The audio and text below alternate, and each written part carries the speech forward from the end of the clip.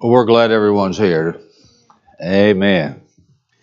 You know, every Father's Day that comes along, I don't often sing or teach or preach about whatever the theme is, whether it be this holiday or that holiday, but Father's Day has always been something very special.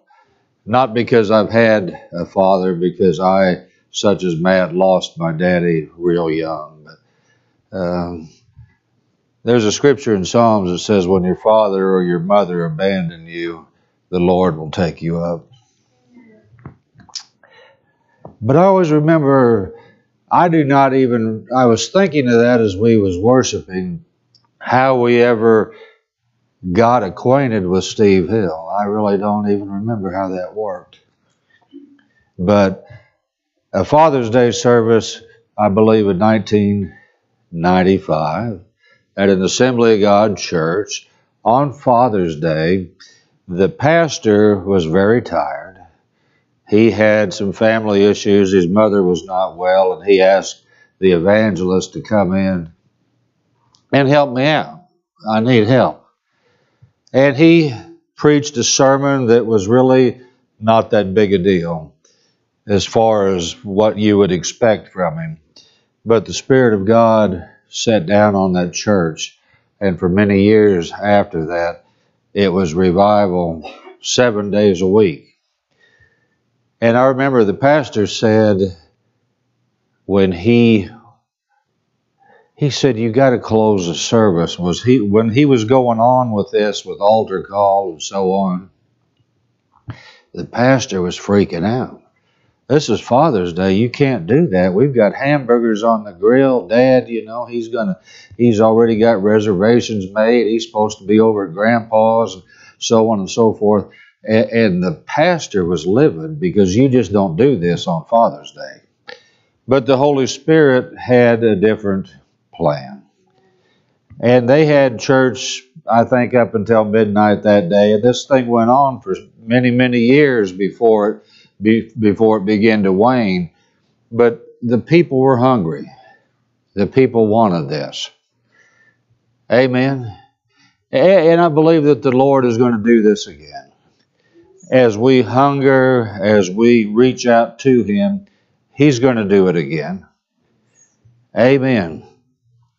He was a wonderful man. He was the real McCoy, because some people are this way at church, and they're this way at work, and they're this way around the men, and they're another side of them when something else is going on, but not him. So it was a wonderful Father's Day back in 1995, and that began a rebirth of a lot of things. Hallelujah. I don't like to look at everything in past tense, because I believe that it's going to happen again. It has to. There's too many people out there in a lost condition. There's too many people out there that needs to know what the Father's love is. There's been so much confusion about God and the attributes of God and the characteristics of God. Is He a tyrant? Is He unpredictable? Is He all of these different things? But the very nature and essence and everything about Him is good. The God of the old is the God of the new. We could look at different things and say, well, look here, look here. You could point out different scriptures that may prove otherwise. But from cover to cover, He is good. He loves His people. He favors His people. And I have been on kind of a quest. The Lord reminded me a few weeks ago that I've basically neglected the Old Testament. So I said, yes, sir. But as you look at any theme from cover to cover, you can see God at work. Amen. It may be a revelation concealed. It may be something that hasn't been brought to the surface. It may be called a mystery. But the Holy Spirit has revealed all things to us. There is no more mysteries if we choose to pursue. Hallelujah. So I said, Lord, let me have some scriptures today. I wasn't quite prepared like I usually am, but He's so gracious to give you a download no matter what the situation is. There's some things that happen that you have to deal with. You can't have a sink that don't work. I guess you could, but we had to deal with this. And the Lord gave me some wonderful scriptures, and we are going to look at some of them today, and we're going to just talk about His greatness and His goodness. Hallelujah. The first one we will look at is really kind of the centerpiece of the whole Bible. Nahum 1:7. We don't visit Nahum very much. Hallelujah. But we're talking about God, and today it's all about Him. Amen. I won't keep you too long. I know that there is hamburgers on the grill and so on and so forth, and it's a special day, but we have to make room for the Holy Spirit. The Lord is good. He's a stronghold in the day of trouble, and He knows who it is that puts their trust in Him. I would underline that. To me, that's a very, very special verse. Not only is He good, that He is a stronghold, a place that we can run to for refuge in the day of trouble, but He also knows who puts their trust in Him. Hallelujah. As we put our trust in Him, as we move toward Him, I believe everything's going to turn out favorably. Hallelujah. I like the part that says that He is a stronghold in the day of trouble. He is that fortress that we can run to when the pressures of life seem to be overcoming us. And in Him and through Him, we can put our trust in Him and know who He is and the characteristics of everything about Him. He's not ever going to leave us hanging. Amen. You know, I don't care what news you watch, what paper you pick up, you see things that would imply that God is a schizophrenic, because you never can predict what He's going to do. God wasted this city with a tornado. He did this. He did all of these things. And sadly enough, that there's people in the church that believe the same thing. There is. They believe when things come that God is sending His wrath down on a certain city or a certain people type or so on and so forth. But God's wrath, everything, all of them type of things has been poured out on His Son so we could live free. And He is good. Every day, all of the time, my. Nahum 1:7, for He is good. 1 Kings chapter 8. There's so many wonderful treasures in the Old Covenant. I get so excited at looking at them Ephesians scriptures and Colossians that you just get on a roll, but the Lord had placed on my heart not to neglect the Old. So we're going to take a little journey again through the Old Testament. 1 Kings 8.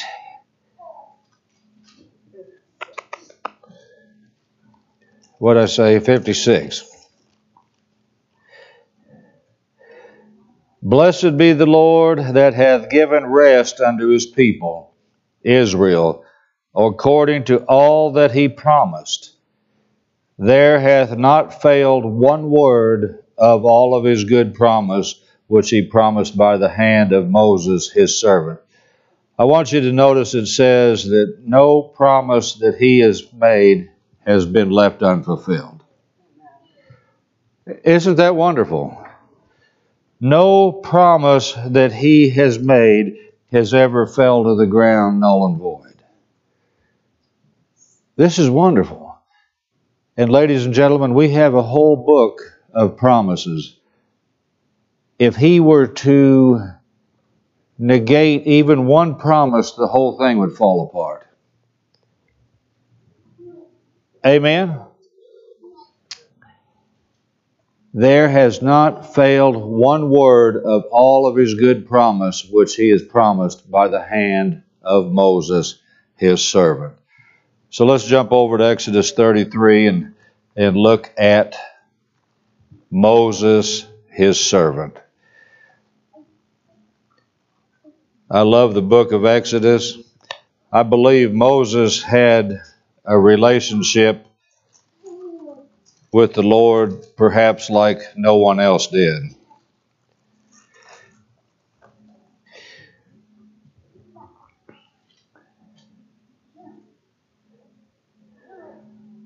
I'll just back up a few verses. It says, "And the Lord spoke unto Moses face to face, as a man speaks unto his friend." Isn't that wonderful? The Lord appeared and spoke directly, face to face, with Moses. We jump down to verse 14, and he said, "My presence shall go with thee, and I will give thee rest." And he said unto him, "If thy presence go not with me, carry us not up hence. For wherein it shall be known here that I and thy people have found grace in thy sight. Is it not in thou goest with us, so shall we be separated or different than other people from all of the people that are upon the face of the earth." Do we know that we're separated or different from all of the other people that's upon the face of the earth? And the Lord said unto Moses, "I will do this thing also that thou hast spoken, for thou hast found grace in my sight, and I know thee by name." And he said, "I beseech thee, Lord, show me your glory." And he said, "I will make my goodness pass before thee, and I will proclaim the name of the Lord before thee, and I will be gracious to whom I shall be gracious, and I shall show mercy on whom I will show mercy." So Moses made the request, "Show me your glory." And he said, "I will. I'll show you my goodness." And as he stayed in the cleft of the rock, God had passed by. I think that's beautiful. "What is your glory?" He said, "I will reveal it to you. It is my goodness." Amen. I believe that we can rest in that. Hallelujah. Glory to Jesus. Psalm 27 and 13. "Show me your glory." I'll do that. I will show you my goodness. To me now, that is a forever settled fact. But when I was younger in the Lord, I did not understand. I was one of those that believed otherwise. But this is a great revelation for those that need to know that He is good, that He wants no harm, but nothing but good all the days of your life. And we can extend that out and say that His desire is for our family to taste of that as well. Amen. All of the children that come on a regular basis, all of these words that has been spoken that they've heard and they've seen, they're not going to fall to the ground null and void. They'll remember the promises of the Lord. Amen. And it will be very productive. My goodness. Psalm 27 and 13 says,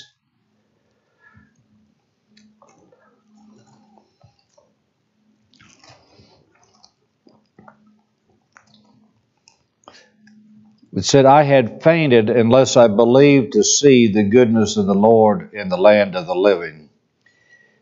In the NIV, it brings it more clear. It says, "I remain confident of this one thing. I will see the Lord's goodness while I'm here in the land of the living." Amen.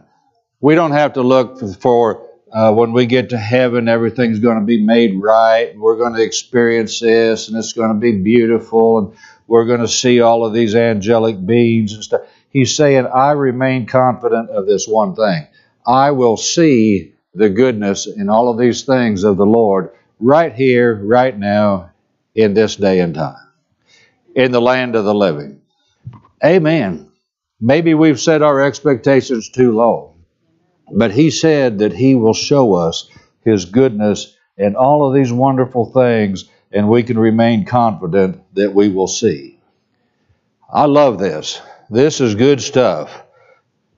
Psalm 107. We're just going to have a good time today. Amen.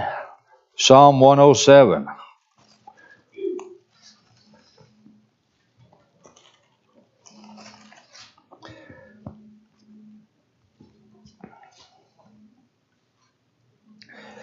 Verse 8 says that, oh, that men would praise the Lord for His goodness and for His wonderful works to the children of men.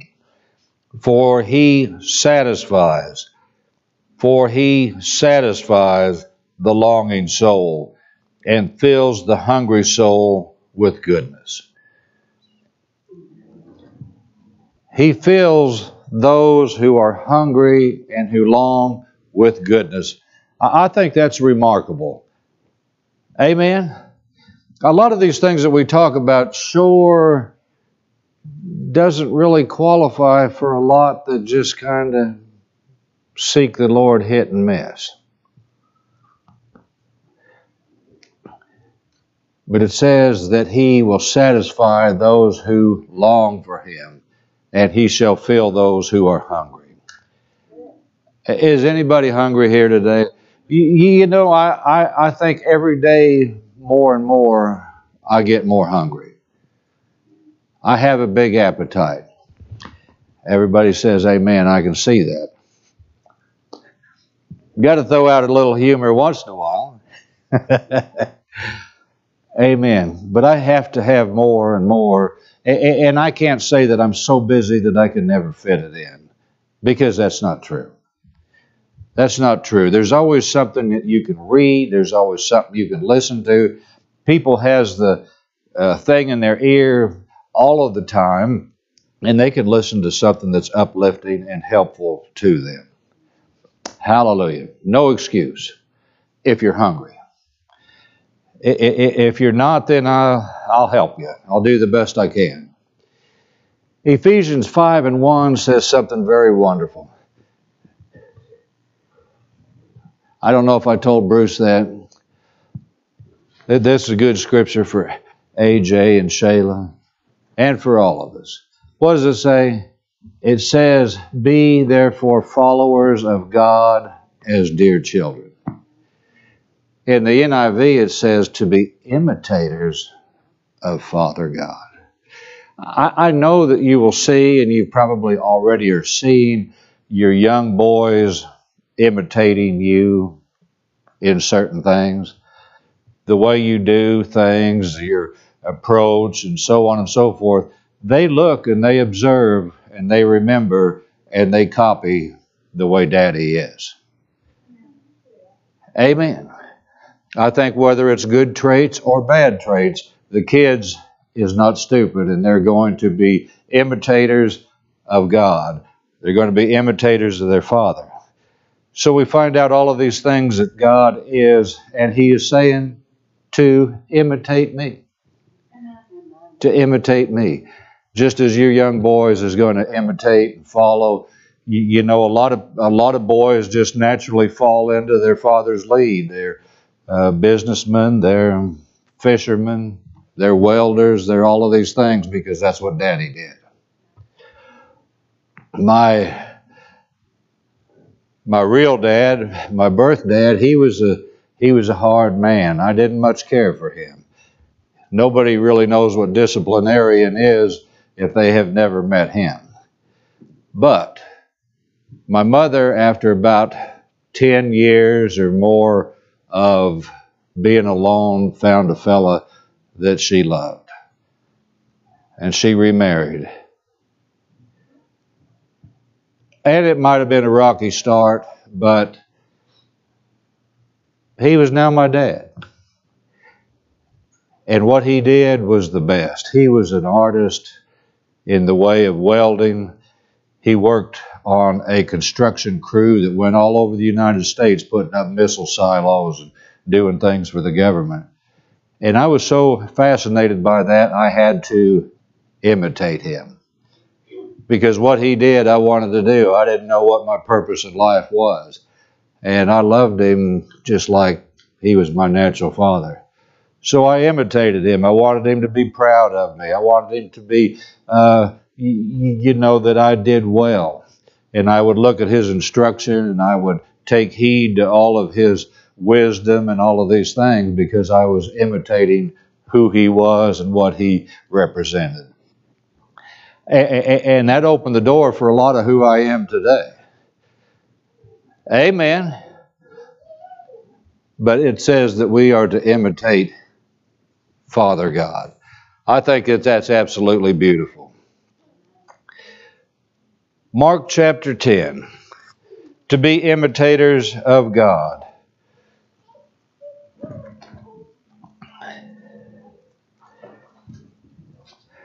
You know, there have been some preachers got in a lot of trouble quoting that scripture.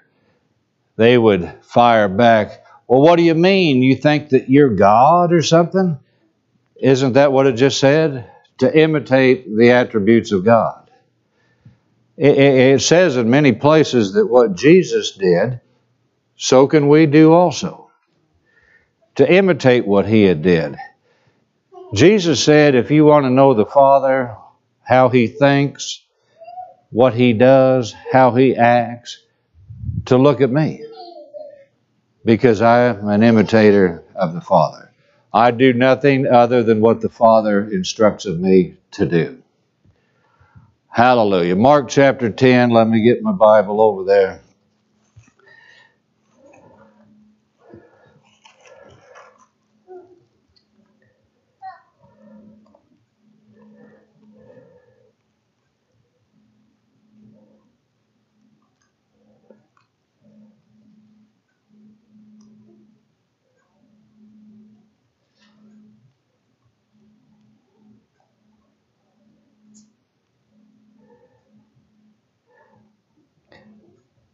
Verse 15, we'll back up just a verse. Speaking of, verily, verily, I say unto you, whosoever shall not receive the kingdom of God as a little child, he shall not enter therein.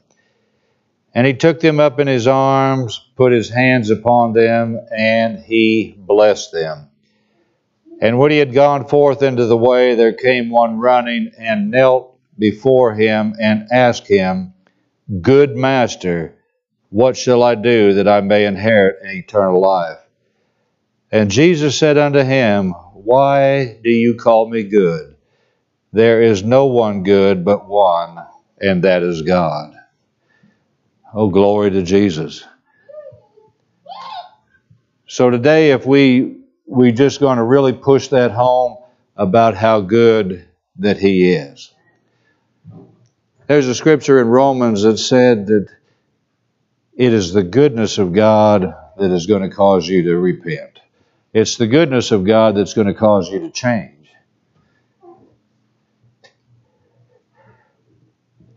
I do not think that the beat down and a lot of the things that different people do is going to produce an effective result. Fear works to a degree, I guess, but it's not something that lasts. It says that the goodness of God will cause the people to come. The goodness of God will cause people to see him for what he is. Hallelujah. There is no one good but God alone. We've been talking about the thief that comes to steal, to take away, to rob, and to the word that was sown in your heart that he will steal if he has opportunity to do it. But we also know that in the last days, one of the greatest onslaughts of the church is going to be deception. Deception. The word of deception is, no, God really is not that good. God's failed me. God is full of wrath, he's angry, he's all of these negative things. That's the deception that many people will grab hold of. Many people, when you speak of the Father, equate that to their earthly father. And that's not a good thing. I would find absolutely zero characteristics of God in my earthly father. None whatsoever. And some people, when you speak of the love of the Father, they may think, well, how can that be? My father's abused me. My father's been cruel to me. My father's done all of these things. So we have the tendency to equate sometimes our earthly father to Father God. But he's head and shoulders above any earthly father that has ever lived. Hallelujah. Glory to Jesus. Oh, taste and see that the Lord is good.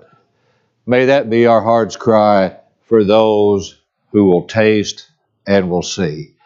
I believe if somebody comes and sits under somebody who teaches, that they'll begin to get a taste. That they'll begin to get a taste.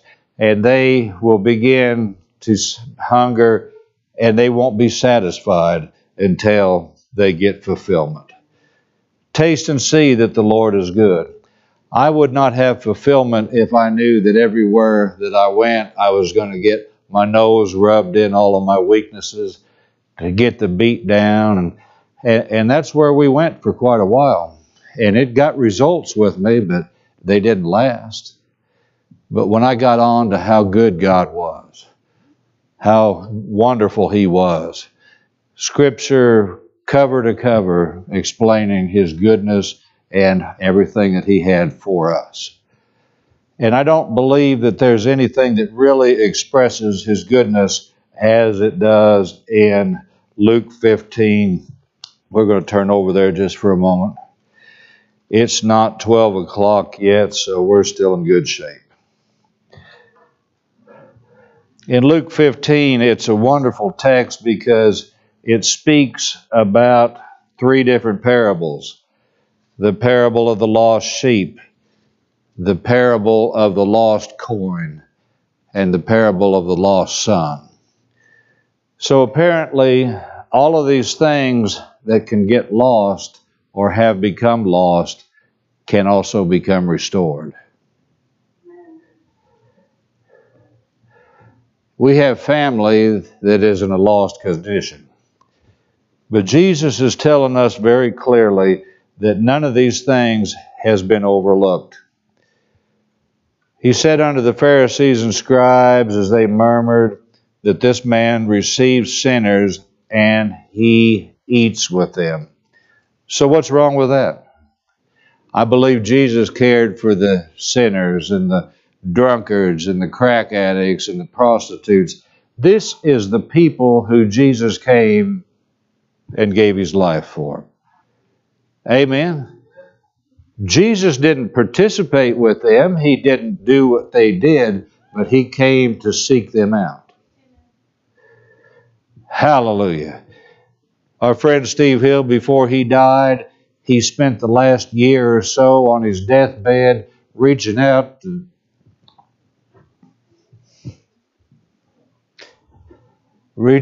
people on the computer.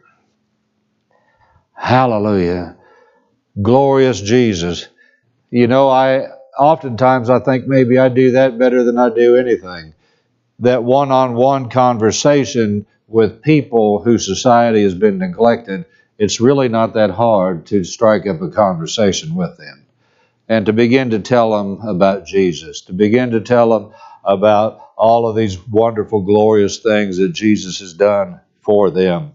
So it goes on to say that Jesus, likewise, the joy shall be in heaven over one sinner that repents, moreover than the 99 that just persons which need no repentance. It says that there's great joy in heaven when that one sinner comes to Jesus. This is the heart of the Father. What is the Father's greatest desire? That none should perish. None. I mean, he's all about souls and he wants everyone. And he's greedy for it. Amen. So we have three parables. You have the parable of the one that I had just read. It is the one of the lost sheep. That one who's went astray. He said, go after him. Go after her. Because that one is of utmost importance to me. He goes on to speak about a woman who she had lost her coin. This woman had 10 pieces of silver, and if she lost one piece, does she not light the candle and sweep the house and seek diligently until she finds it? And when she finds it, she calls her friends and her neighbors together, saying, rejoice for me, for I have found the piece which I have lost. Likewise, I say unto you, there is joy in the presence of the angels of God over one sinner that repents. So I pray right now by faith that anybody who's lost anything today, that it will be restored. If it's in the area of relationship, that will be restored back to health. If it's finance from a job that you have lost, then I pray in Jesus' name that everything will be recovered. And you can call your friends and you can rejoice and say, the thing that I had lost has been recovered. And I give God the glory for it. Hallelujah. God is never the God of the takeaway, but he is always the God of the more and of the multiplication. And we find that the last parable in Luke 15 is one that everybody knows, but it is so absolutely wonderful. It is the parable of two sons. The younger of them said unto his father, give me the portions of goods that falls to me, and he divides it unto them. If you notice this bold request that the son declares, give me my portion, it didn't bother the father in the least. It goes on to say that the father divided the substance among him, and not many days after that, the younger son gathered all together and took the journey into a far country, and therefore wasted his substance with riotous living. And when he had spent everything, there arose a mighty famine in the land, and he began to be in want. And he went and joined himself to a citizen of that country to be sent into the fields to feed swine. And he could have filled his belly with the husks that the swine did eat, and no man gave unto him. Boy, there's a lot of sermons in there that we could talk about. If you've got money in your pocket, if you won the lottery, whatever have you, however you acquired money, if you have an inheritance, you're going to have a lot of friends. You're going to have people coming over. You're going to have all kinds of friends. But you're going to find out you have nobody when you have nothing. More than likely. So this boy that had a ton of money, after he wasted it on prostitutes and whiskey and everything bad, he found out that he had no more friends. His life was a total mess. And when he came to himself, when he came to his senses, one of our dear friends, he knew better. All of these things that he was doing, he knew was wrong. But one day he came to his senses. He said, I know this isn't right. I know this isn't healthy for me. I know that this is taking me on the road to destruction. So once again, we see something that we can believe for with our family, that they will come to their senses and said, Father, you have many servants, you have many hired hands, you have more than enough to spare, but I perish with hunger. So he makes a plan and said, I will go to my father, and I will say unto him, Father, I have sinned against heaven and before thee, and I am no more worthy to be called thy son. The father listened to what he had to say, but did not say one word about that. He did not play into his pre-rehearsed speech. The father, what he had did is he arose, and while he was a great way, he fell on him, had compassion on him, ran and fell on his neck and kissed him. And he said that this pre-rehearsed speech, that the son said unto him, I have sinned against heaven, and in thy sight shall be no more worthy to be called thy son. But the father said to his servants, bring forth the best robe, and put it on him, and put a ring on his hand, and shoes on his feet. Bring the fatted calf in and kill it, so we can eat and be merry. For this my son was dead and is alive again. He was lost and is found. And they began to be merry. I've always wanted to speak on this. I don't think I ever have. But now we have the elder son in the field, and he came and wanted to know what was going on. What is all this music and dancing in the Father's house? I believe that that's great, that we will have music and we'll have dancing in the Father's house. But the elder son, and he came and he said, what was all this going on? Why did the father kill the fatted calf? So on and so forth. And he was angry. This would be a good text to speak on. The older brother said, why did you restore him back to sonhood? Why did you put a robe on him? Why did you give him the family ring? Why did you put shoes on his feet? Because he's my son.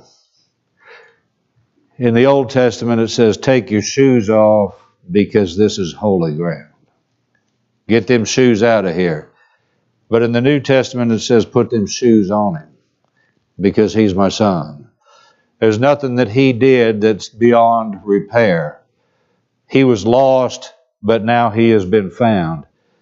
But you have the older brother that could represent many in the church that wanted the brother to suffer justice. They wanted him to pay for his sins. They wanted him to suffer a while. They wanted him to work out in the field and repay the debt that he had worked off. Many people are like that. But the Father restored the Son back to his rightful place without any question. This is the love of God. This is the grace of God. This is the mercy of God. Hallelujah. I had one more thing I wanted to do, but I am going to go to Psalm 23 and I'm done. This is the picture of Father God, that no matter what a person does, they can always come back. Amen. The picture of the elder son is the picture of the religious kooks in the church. They always want somebody to pay. Somebody's got to be punished. Amen. Psalm 23 and 6. Everybody knows Psalm 23. They rehearse it. They teach it to their kids. They learn it in Bible class. Final words today. Hallelujah. Look at verse 6. Surely goodness and mercy shall follow me all of the days of my life. That his goodness and mercy is going to follow us as children of God all the days of our life. Even when we miss it, his goodness and mercy is going to follow us all of the days of our life. I wouldn't want to go and subject myself to a lot of things that people do, because I know that no matter where I go, his goodness and mercy is going to follow me anywhere I go. I would feel a little bit uncomfortable going into the club and going into the whatever have you that people do, because I know that his goodness and mercy is right here. No matter if I go this way or cut through there or wherever I go, I know that his goodness and mercy shall follow me all of the days of my life. I believe that that's absolutely wonderful. And that's you and I. His goodness, His mercy shall follow us everywhere we go. Let's stand together.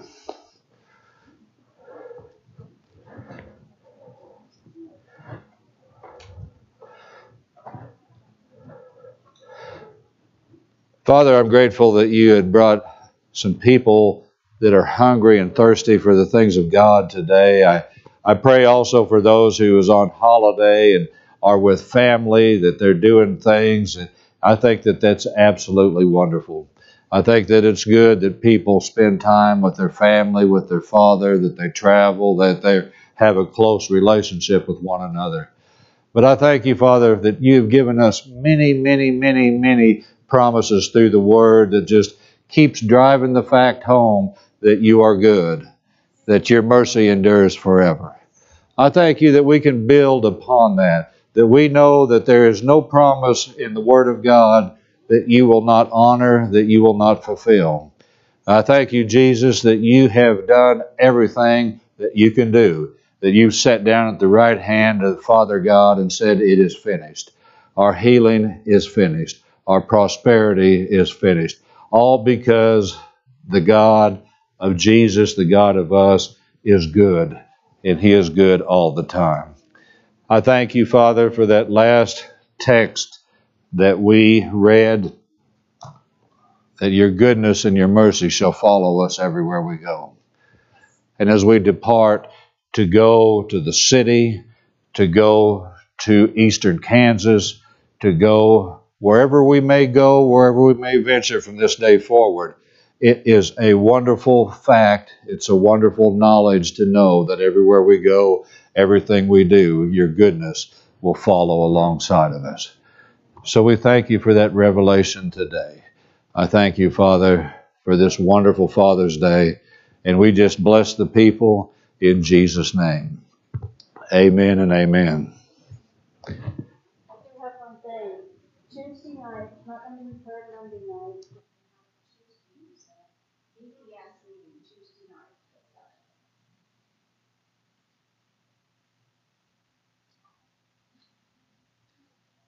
Well, Sarah, darling, you can think about how to put your men to work now that they got new clothes.